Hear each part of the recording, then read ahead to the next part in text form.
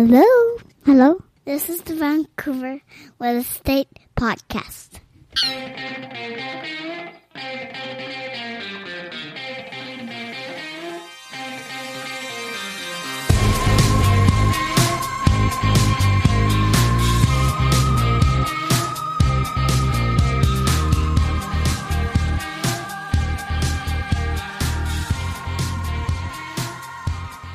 And welcome back to Vancouver Real Estate Podcast. I'm your host, Adam Scalina. And I'm your other host, Matt Scalina. And today we've got an excellent episode for you. Yeah, we sure do. We've got Nathan Lauster, who is a UBC sociologist. Exactly. He's also the author of a new book called The Death and Life of the Single Family House, Lessons from Vancouver on Building a Livable City. Yeah, and that book comes out this month, so it's really exciting. I think it's on pre-order right now, but it's fantastic that we were able to get Nathan on. Right. So Matt, I noticed you're wearing a slightly tighter shirt. Is that a slim fit? It looks like a Banana Republic slim fit. I haven't worn a Banana Republic slim fit in months. Well, we should probably explain we're 4 weeks out from the final photos of our weight loss competition, wedding edition. I can't believe we haven't brought this up yet. Yeah, no, it's been an interesting. For the last 8 weeks, 10 weeks. Yeah, maybe we should outline the context of this weight loss program. Sure. So Adam is getting married in November. Yes, mid-November. And you actually brought it up. Well, I wanted to get married in a Speedo. No, just kidding. I wanted to. You want to look your best. I wanted to look. There's going to be a lot of photos. I'm a little bit concerned. I was gaining a lot of weight. Bit chubby. I was gaining a lot of weight, particularly in the face region. I think, and also maybe, in the midriff region, would you say? A little bit. Also in the chest region. Yeah, everywhere. It was just generally speaking, the circumference of my body was getting larger. Yeah. And we decided it's you, this competition between you, myself, and then podcast fanboy Chris Scalina, our oldest brother. Just kidding, Chris. But we basically decided that we were going to take photos right early on, and so we did that. Well, weekly photos as a kind of update, a photo diary, if you will. Yes. And also weigh-ins. Weekly weigh-ins. Yeah. Right. I thought it would be a motivational sort of factor having to get these photos taken every week. Turns out it hasn't worked out so well. No? How's it going for you? Yeah, well, it's been good for me. I've been going to the gym. I got to say, having these photos, first of all, you got to get somebody to actually take the photos of you. So I've been getting Sabrina to take these really awkward angles photos, and it's probably hurting our relationship. You never realize how, you don't see yourself at these angles, right? Yeah. It's, No, it's funny. I think I saw somebody said before that, women look fantastic and feel terrible at the beach, and guys look terrible and generally walk around like they're full of muscles. And I think it's called invisible lat syndrome. Yeah. ILS. Well, these photos have alerted me to some. Well, didn't you have an awkward situation with a phone reminder? Oh yeah, I did. Yeah, so I set up, because we're taking the photos every Sunday night, I think, which is actually the worst time to be taking photos. Right after a cheese pizza. After a weekend of falling off the wagon and then having to stand up at 8:00 and call over your significant other to take topless photos of yourself. Right. But what happened to me was I set appointments in my phone to remind me to take these photos, and we were sitting at the table when one of them popped up on my phone that just said appointment topless photos. Had some explaining to do. Right. And I did the explaining by ripping off my shirt and getting in front of the same background and saying snap away. But anyway, typical Sunday night. Yeah, it's been, so what, we've been at it 6-8 weeks. It's been a I'm on a deep shame spiral here that I'm having trouble getting out of. I'm having these panicky sleeps where I'm waking up in a cold sweat because I had a dream that there was an iCloud leak and and our photos are all over the internet. Yeah, we'll put them in the show notes. Not that anyone would care, but I would. Yeah. But yeah, we've been going to the gym. I've been going to the gym every morning. It's actually been okay. There's this really ripped guy at the gym who always has these motivational shirts. Wait, yeah. Well, I don't go to the same gym as you. Which one? What type of motivational shirts? For example, he's got, the other one. What was he wearing the other day? He had a shirt that said, "Is that all you got?" And so, I'm lifting the answer weights. Was yes. At first I'm thinking these are kind of cheesy shirts, but then I start seeing this guy at the gym all the time, and he was wearing one that said "endorphin junkie," and then he wore a tank top the other day, and it said, "I flexed and the sleeves fell off." So these are now becoming. So whenever I see this guy, I'm they're actually motivating. Push a little bit harder. Yeah, they're motivating me. So I've got this guy who doesn't know he's my personal trainer / motivator at the gym, and I'm finding actually when he's not there that I'm just not going as hard. So I'm contemplating getting a few motivational shirts myself. My advice would be don't do it. Yeah. Anyways, so maybe we'll cut to, we've got an article that we wanted to talk about. Oh, right. Yeah.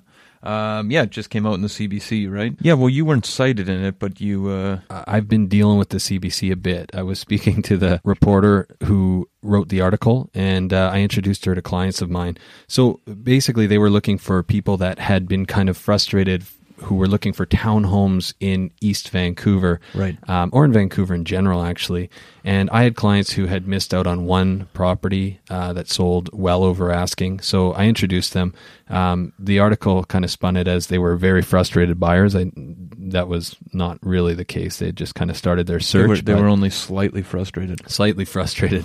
Although happy to report we have found a place now, and now they're ecstatic buyers, right. I think. So. Right. Actually, the interesting point about that as well is they were slightly frustrated because they lost in multiples. They also sold their place in multiples. Absolutely, yeah. So, and part of the reason of them doing really well in this market is because of the price bracket that they're operating in. So they were looking at townhomes under $1 million. They sold their 1-bedroom condo, which was around the mid 500s. So still very entry level, very almost a hyper local market. Mm-hmm. Product that's not being impacted by the foreign buyer's tax because there's just a lack of supply out there. Right. The article was called "Despite Vancouver's Foreign Buyer Tax, It's Proving to Be a Seller's Market for Townhomes." I think that a couple things that the article highlights is, one is that there are only 16 new townhomes that will hit the pre-sale market this fall. Yeah. Right. So we are dealing with a type of property where there's limited supply, and there does seem to be a gap between 2-bedroom condos that families maybe don't necessarily want to live in, and the single-family detached house, which seems unreachable or unachievable for a lot of people. So there's this sweet spot of 800 to 1.2 kind of townhome where they can actually have their own entrance. Yep. They might have a bit of a yard or some outdoor space where the kids could play, and it's as close as you can get to a detached house. And often it's a bit newer, lower maintenance. You just pay your maintenance fees in a complex, and it's a choice that a lot of people are making. Right. And this is part of the issue, is that people find themselves in a bit of a precarious position because they're debating, well, do I get a house in the entry level price point, which might be around that 1.1, 1.2? That's not going to be a very nice house, not a very livable house. No, you know what? And right now there's a couple in East Van that they come on around $1,088,000 usually is that lowest price point, and they're basically, you're going to have to do a major renovation or basically tear it down. Sure, exactly. So people don't have that capital on hand. They're using it for their down payment. Yeah. The one flip side we should point out, though, if you are in that 1.1, 1.2 range for a townhome, you might want to stretch just because you get that suite in the basement, that mortgage helper, right? So we've said this in previous shows. For every $400 you get from your suite, it takes off around $100,000 off your mortgage. That's right, yeah. So if you have a larger mortgage, just to flesh this out, a larger mortgage with a home, your carrying costs are potentially going to be quite a bit lower every month with a single family home than with a townhome when you factor in a couple $100 on a maintenance fee, as well as not getting that $1,000, $1,500 somewhere in there for that mortgage helper. My 3 takeaways from this article: they did find a place, which is excellent. So they're no longer frustrated buyers, but it did highlight an important point. Yeah. 2, there still are busy segments of this market. I think you were saying before we went live here that it's mostly seems to be the local market that's quite exactly. active. It seems like it's the under the 1.2 range is what I'm seeing where it's most active. So a lot of end users, people that are planning on living in these properties, not so much investors. Yeah, exactly. And the last point is that in the article, if you read it, my client, Henrik, actually, he's from Sweden, and he makes a call for densification. What he suggests is that, we could be rezoning. We've done it in parts of Sweden. It's been very successful, and it allows for people to avoid the commute. And the reality is we just don't need all these single-family massive homes on these large lots. And you know what? Henrik's point actually speaks to Nathan Lauster's larger point in his new book, and we're going to talk to him, right? His whole point is that moving away from single-family homes is a net positive in Vancouver, and it's a model for the rest of North America, and there's a lot of benefits to higher densification and fewer long commutes to the suburbs. So here's our interview with Nathan Lauster. Enjoy.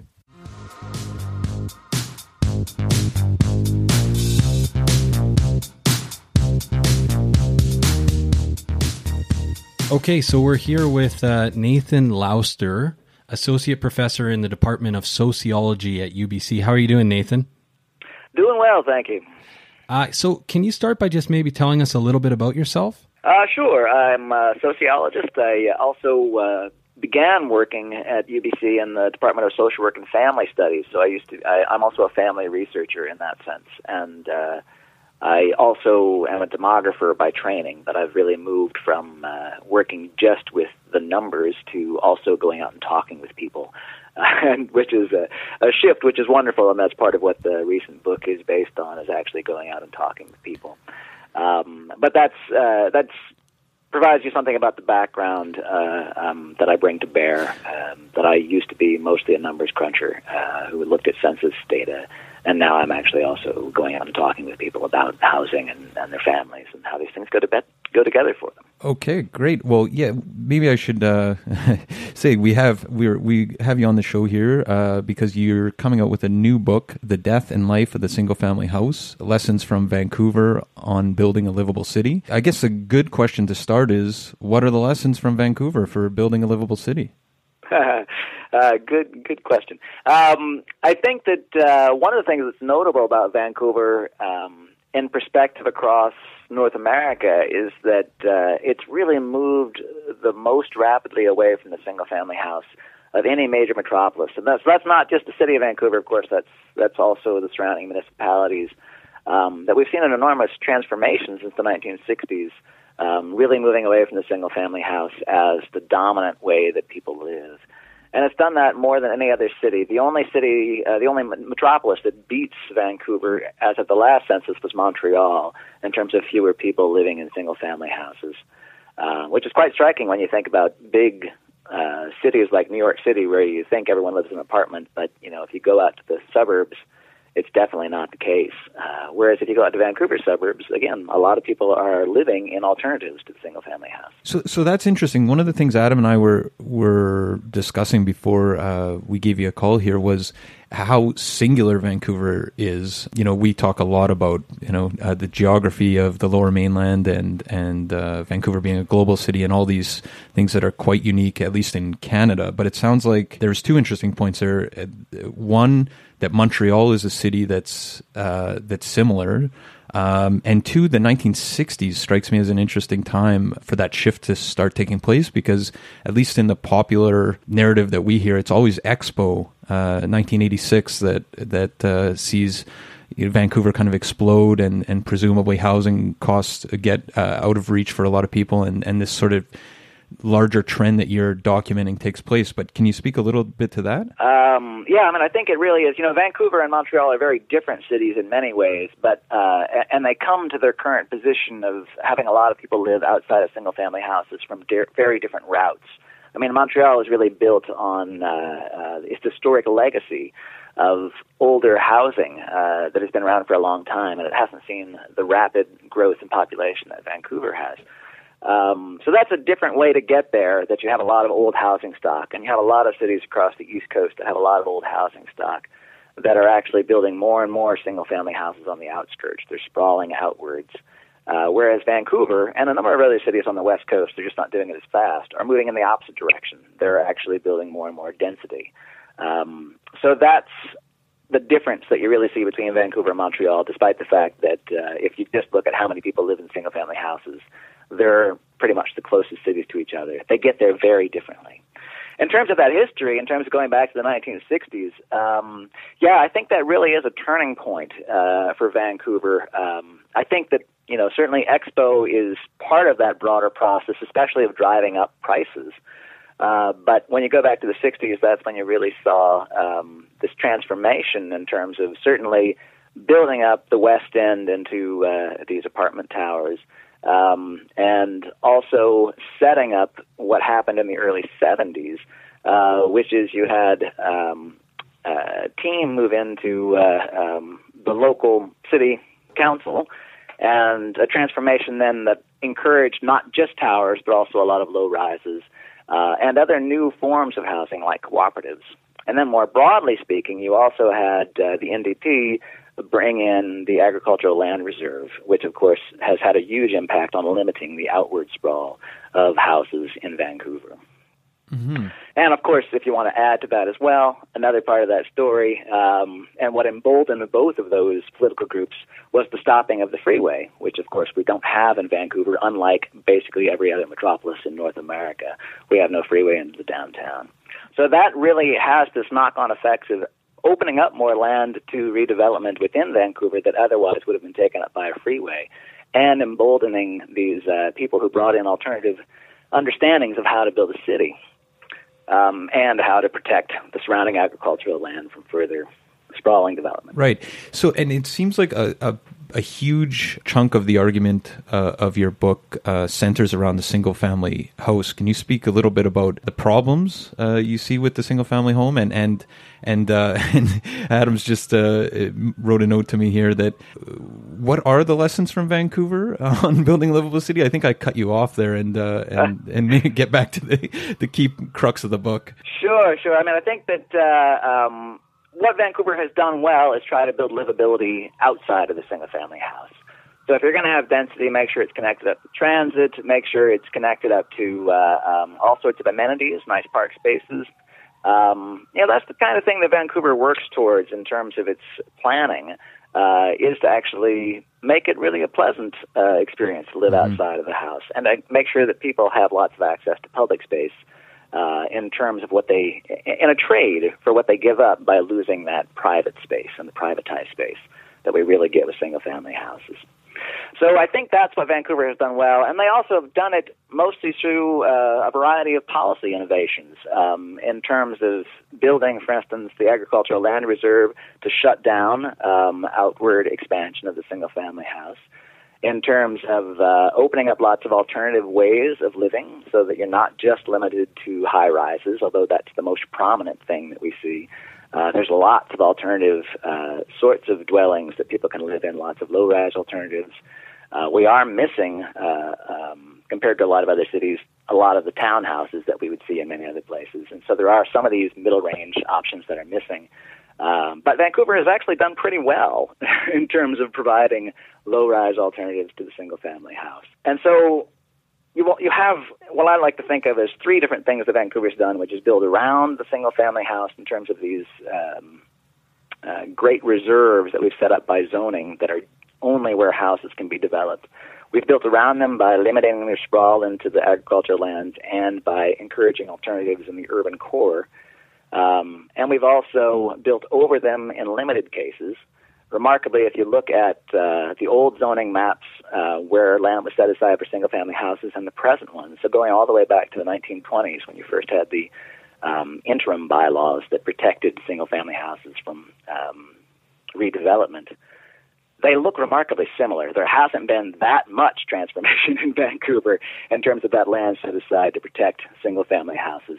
But there has been some, and you can certainly see it being eaten away, especially along the arterials. And, of course, that's presently picking up the pace of that kind of redevelopment across Vancouver. Okay, so if I understand kind of the argument for why Vancouver's been successful, it has a lot to do with not only the geography, but the fact that it's pushed towards more density and urbanization. If that's the case, then why is urban sprawl in other cities, why is it a bad thing? Yeah, no, it's a good question. First off, of course, they're really expensive, right? I mean, that's the most expensive way to house people. And in that sense, they're also quite exclusive, that they effectively keep out poor people. You can't afford a single-family house. So that's one problem with them from a social justice perspective, which is part of where I'm writing from. But you also have a variety of other problems in terms of what they do to the environment. Single-family houses, by and large, are not as sustainable. They use much more energy. They take up much more land, which is part of what we see in terms of urban sprawl, is seeing that as a problem. Every time you build a new single-family house on the outskirts, it's taking away land from forests, from agriculture, from other uses and other ecologies, effectively. And we also see them encourage the use of cars, by and large, because to get anywhere from a single-family house, usually you have to take a car to get there. Now, that's not always the case, of course. In some of Vancouver's really expensive neighborhoods, you are still surrounded by walkable places to go to. But for the most part, houses are surrounded by other houses. So to get anywhere, you have to take a car. And taking a car just adds further to the enormous energy use that's already associated with heating and cooling a house. And that increases greenhouse gas emissions on a more global level. So that's actually a big chunk in terms of North American lifestyles of living in single-family houses and driving around in cars. That's a big chunk of why we produce so much in terms of greenhouse gases. So that's part of the story right there. And then in terms of other more local levels, in terms of having good public space, in terms of having a city that's vital, where people are out running into each other, seeing new and exciting things, single-family houses tend to really depress that. I mean, you tend to privatize space, and you really end up lacking in public space where people can go and mingle and mix and get that sense of real urban vitality. So that's another aspect of it. And then you can even take it down to the family level. Somewhat surprisingly, there's not much evidence that single-family houses are doing a great job in things like keeping families together. Somewhat strikingly, if you do look at some of the research, like some of the research I've done in Sweden, if you see more development of single-family houses, you actually see more couples split apart. And I'm not entirely sure what's going on there. It probably has to do with the renovation. There's no protective effect. We're just wondering if there's a correlation between having a single-family house and renovating, and divorces. I haven't looked into that. That's entirely possible. There's a guy who's done a whole book on renovations out at McMaster, a geographer in Canada who's quite well respected. Maybe he'd be the person to check into about that. On the next episode. Yeah. But then even in terms of human health, right, in terms of the sort of ways that people get out and walk around, they just tend to do that less in neighborhoods that are dominated by houses than they do in more urban, dense neighborhoods where there are places to go that you can walk to or bike to. So all of these reasons, I think that we've really done ourselves a disservice in terms of setting aside so much land for single-family houses. So we don't disagree with you at all, but there seems to be a trend, or at least a commonly held belief, that the end goal for most people in Vancouver is to have the detached. It's a dream that's often not realized, and in North America more generally. So where do you think that stems from, and why is that still so prevalent? Yeah, no, it's a really good question. I mean, I think there's two things that it stems from that both have to be taken seriously. One is that culturally speaking, a house really has come to be seen as a symbol of success. If you live in a single-family house, I mean, again, it's only rich people can afford to live in them, especially in a city like Vancouver. But even outside of Vancouver, there's an income cutoff that you can't get a house until you make a certain amount of income, effectively, or have a certain amount of wealth. So in that sense, it's really a sign of wealth, and it's a sign of success, and it's something that people have come to associate with success. And most people, most North Americans, have grown up in houses. So they think of these things as the symbols of success and the symbols of what you need in order to have a family, because it's how most Americans grew up. So both from feeling like you're a good parent and from feeling like you're a success in life, from the standpoint of both of these things, a house is a really important cultural symbol that tells you you're doing a good job. And so if people can't get that, just culturally speaking, cognitively speaking, they have a hard time seeing themselves as being successful. So that's one important part of the story, is that symbolically the house is an important symbol of success. The other part of the story, of course, is that living in a house is kind of comfortable, right? I mean, it's you've got it's a very stable space. You've got a lot of room by and large. The roomiest kinds of dwellings that we have on average. I mean, there are obviously small houses and big apartments, but overall, houses are big, apartments are small. So that too, just in terms of having control, the most amount of control over the most amount of space, that's the kind of package that a single-family house offers, that other kinds of dwellings tend to give up some control or some space compared to a single-family house. So in that sense, a single-family house offers a lot in terms of space and control. I think what I'm trying to suggest in my book is not that we ignore that, but that we also open up the alternatives, because when you give up a little bit of space or a little bit of control, you get a lot as well in terms of livability. It's just a different way of living, a different lifestyle, getting out more, integrating more in terms of your surrounding community, enjoying those public spaces more, getting to know your neighbors more in many circumstances. So these are all things that I think can be promoted as alternatives to the single-family house that ultimately are less damaging in all the other ways that we see the single-family house cause trouble for us. In Vancouver right now, we see a lot of hostility and resentment with people speaking about, or people angry that they can't afford single-family homes or even afford properties. But I think single-family home and this ideal that you've described here is a key factor in that anger.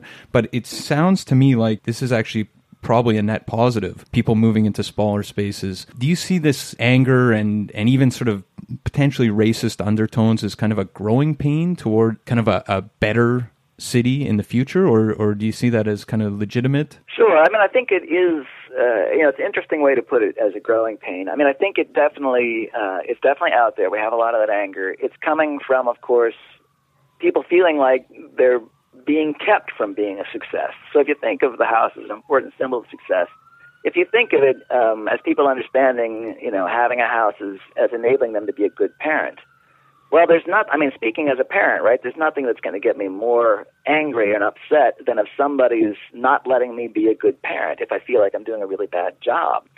So, of course, people get emotionally invested in single-family houses and in not being able to afford it. And it turns ugly in many cases, right? So you mentioned the sort of racist rhetoric that sometimes we get about this, and it's definitely out there. So, yeah, I mean, I think it comes from this these real emotional feelings that are stirred up by your inability to get at this really important symbol of success and to feel like you're doing a good job in important roles to you, like being a good parent. I think that, and this is also coming from going out and talking to people, I think there are a lot of people, though, who really are able to set that aside effectively and say, you know what, my lifestyle is different. I'm going to parent differently. I really like my kids having access to all the diversity around them, having access to all the wonderful public spaces around them. And I think I'm going to be a good parent, an even better parent here in the context of an apartment in the West End of Vancouver or something than I could be living in a single-family house where I have to drive my kids everywhere and they spend so much time in the car and they don't always see people who look different from themselves, and they don't get exposed to that broader cultural milieu that you get in urban living. So I really found a lot of people who talked about like forging these different models of what parenthood was and of what success was in life, corresponding to that more broadly, where they didn't need and didn't want a house because they were able to start to formulate something different. So I think there really is a lot of positive forward movement to getting to different cultural models of how to be a success in life and of how to be a good parent that don't require the single-family house. And I think Vancouver can really encourage that. So that's something I'd like to see us move toward. And will there be growing pains along the way? There will definitely be people who are upset with not being able to follow a more traditional model of having a single-family house as demonstrating their success in life. And I really do feel for those people. I mean, a lot of them are really feeling pain over this. But hopefully, the more we promote that there are alternative ways of doing this and of being a great parent, the more I think people will realize that, Vancouver's a great place to live, even if you don't have a house. And it's interesting that you bring that up, because that's definitely a trend that we've been recognizing as well, where people seem to be moving to smaller spaces and feel very confident about that decision. Is that something from your research is there anything kind of driving that, or any kind of trends that you can point to? Like, is it generational or is it more cultural? Or is it cultural or economic, I guess would be one way of thinking about it as well. It's all of the above, I think. I mean, I think that, people can't afford a house. Right, so for a lot of people, it's not even a question that they have an option. The question is what they do about it. Do they leave Vancouver, which of course we've seen a lot of talk about people leaving. It's not showing up in the data. Overall, at a net basis, Vancouver is still growing, right? So more people are coming than leaving. But what are they doing when they get here? Are they miserable, or do they instead start to come to a different understanding of how they should live their lives and incorporating living in something that's not a house into that life and that lifestyle? And I think a lot of people are really moving towards that, which is great.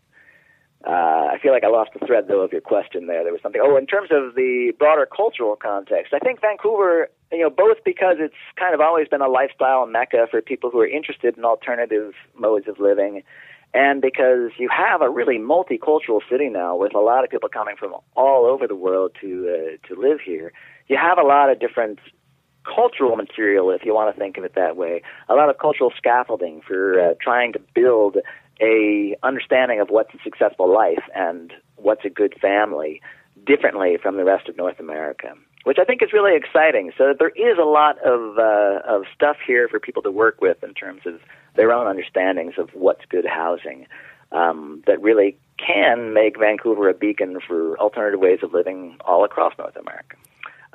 So I think that's part of what I want to emphasize. And even things like constructing the agricultural land reserve, setting aside so much of the land surrounding Vancouver for parks and recreational area, all of this helps make sure that this remains a really livable place. But for instance, if you go further down the coast, you've got basically all of the west coast of North America is constrained by mountains and ocean, right? So in that sense, you would expect that all of it might look like Vancouver. But in fact, you go down the coast, and a lot of it's actually quite sprawling, quite spread out. So in terms of looking at what Vancouver's done differently, a lot of it, I think, really does come down to the regulatory innovations in Vancouver that we have seen, towards preserving land, towards preventing sprawl, towards making livable spaces in terms of our history of building cooperatives, of building strata legislation. We were one of the early adopters. So there's a variety of things that I think that Vancouver has done to promote livability that are often these things we don't notice. And that's also one of the things I want to call attention to in terms of policy. The things we often don't notice, like zoning, are what's preventing us from doing even better in terms of the single-family zoning and setting aside so much land for single-family houses.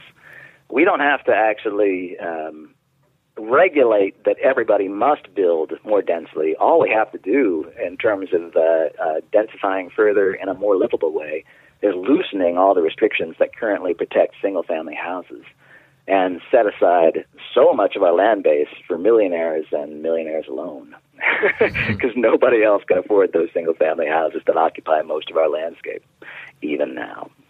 Well, maybe we'll leave it there. Nathan, so can you tell us when is your book coming out? It should be out in mid-October, either October 10th or the 16th. I get different responses from my press, but but it should be out right in the middle of October. Perfect. So it's called The Death and Life of the Single-Family House, Lessons from Vancouver on Building a Livable City. And it will be out in October 2016. And thank you very much for your time, Nathan. Yeah, thanks so much for your time, Nathan. It was a pleasure. Okay, take care.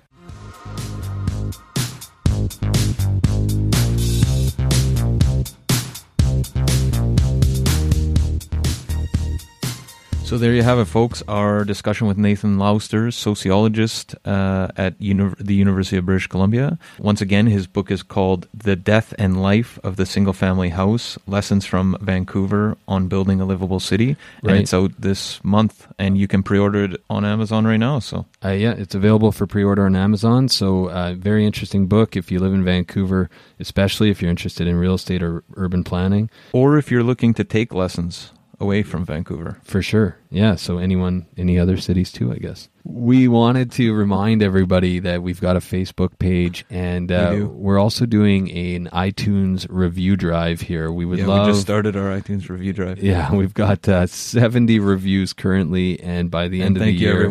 Thank you, everyone, for the reviews. Yeah, we hugely appreciate the reviews, and by the end of the year, we'd love to get up to 100 reviews. So if you haven't rated us on iTunes, you don't have to rate us positively. It's however you feel about it. We just want the rating. So we'd love to hear what you think of the show. If you have any advice about the show, feel free to reach out to us as well. Yeah. But if you want to inflate the grade you give too, that's not bad. No. If you want to, even if you hate us, if you want to just give us 5 stars, that's totally appropriate. Totally appropriate. And acceptable and encouraged. Yeah. Definitely encouraged. So, Matt, how can people get a hold of you? 778-847-2854 or matt@scalinarealestate.com. Or you can try me at 778-866-4574 or adam@scalinarealestate.com. And we do have that nonpartisan line as well. info@scalinarealestate.com. So that's today's show. Hope you enjoyed. Please join us next week and have a great week. Yeah, absolutely. Take care, guys. 2000 Faces for Radio. Subscribe today.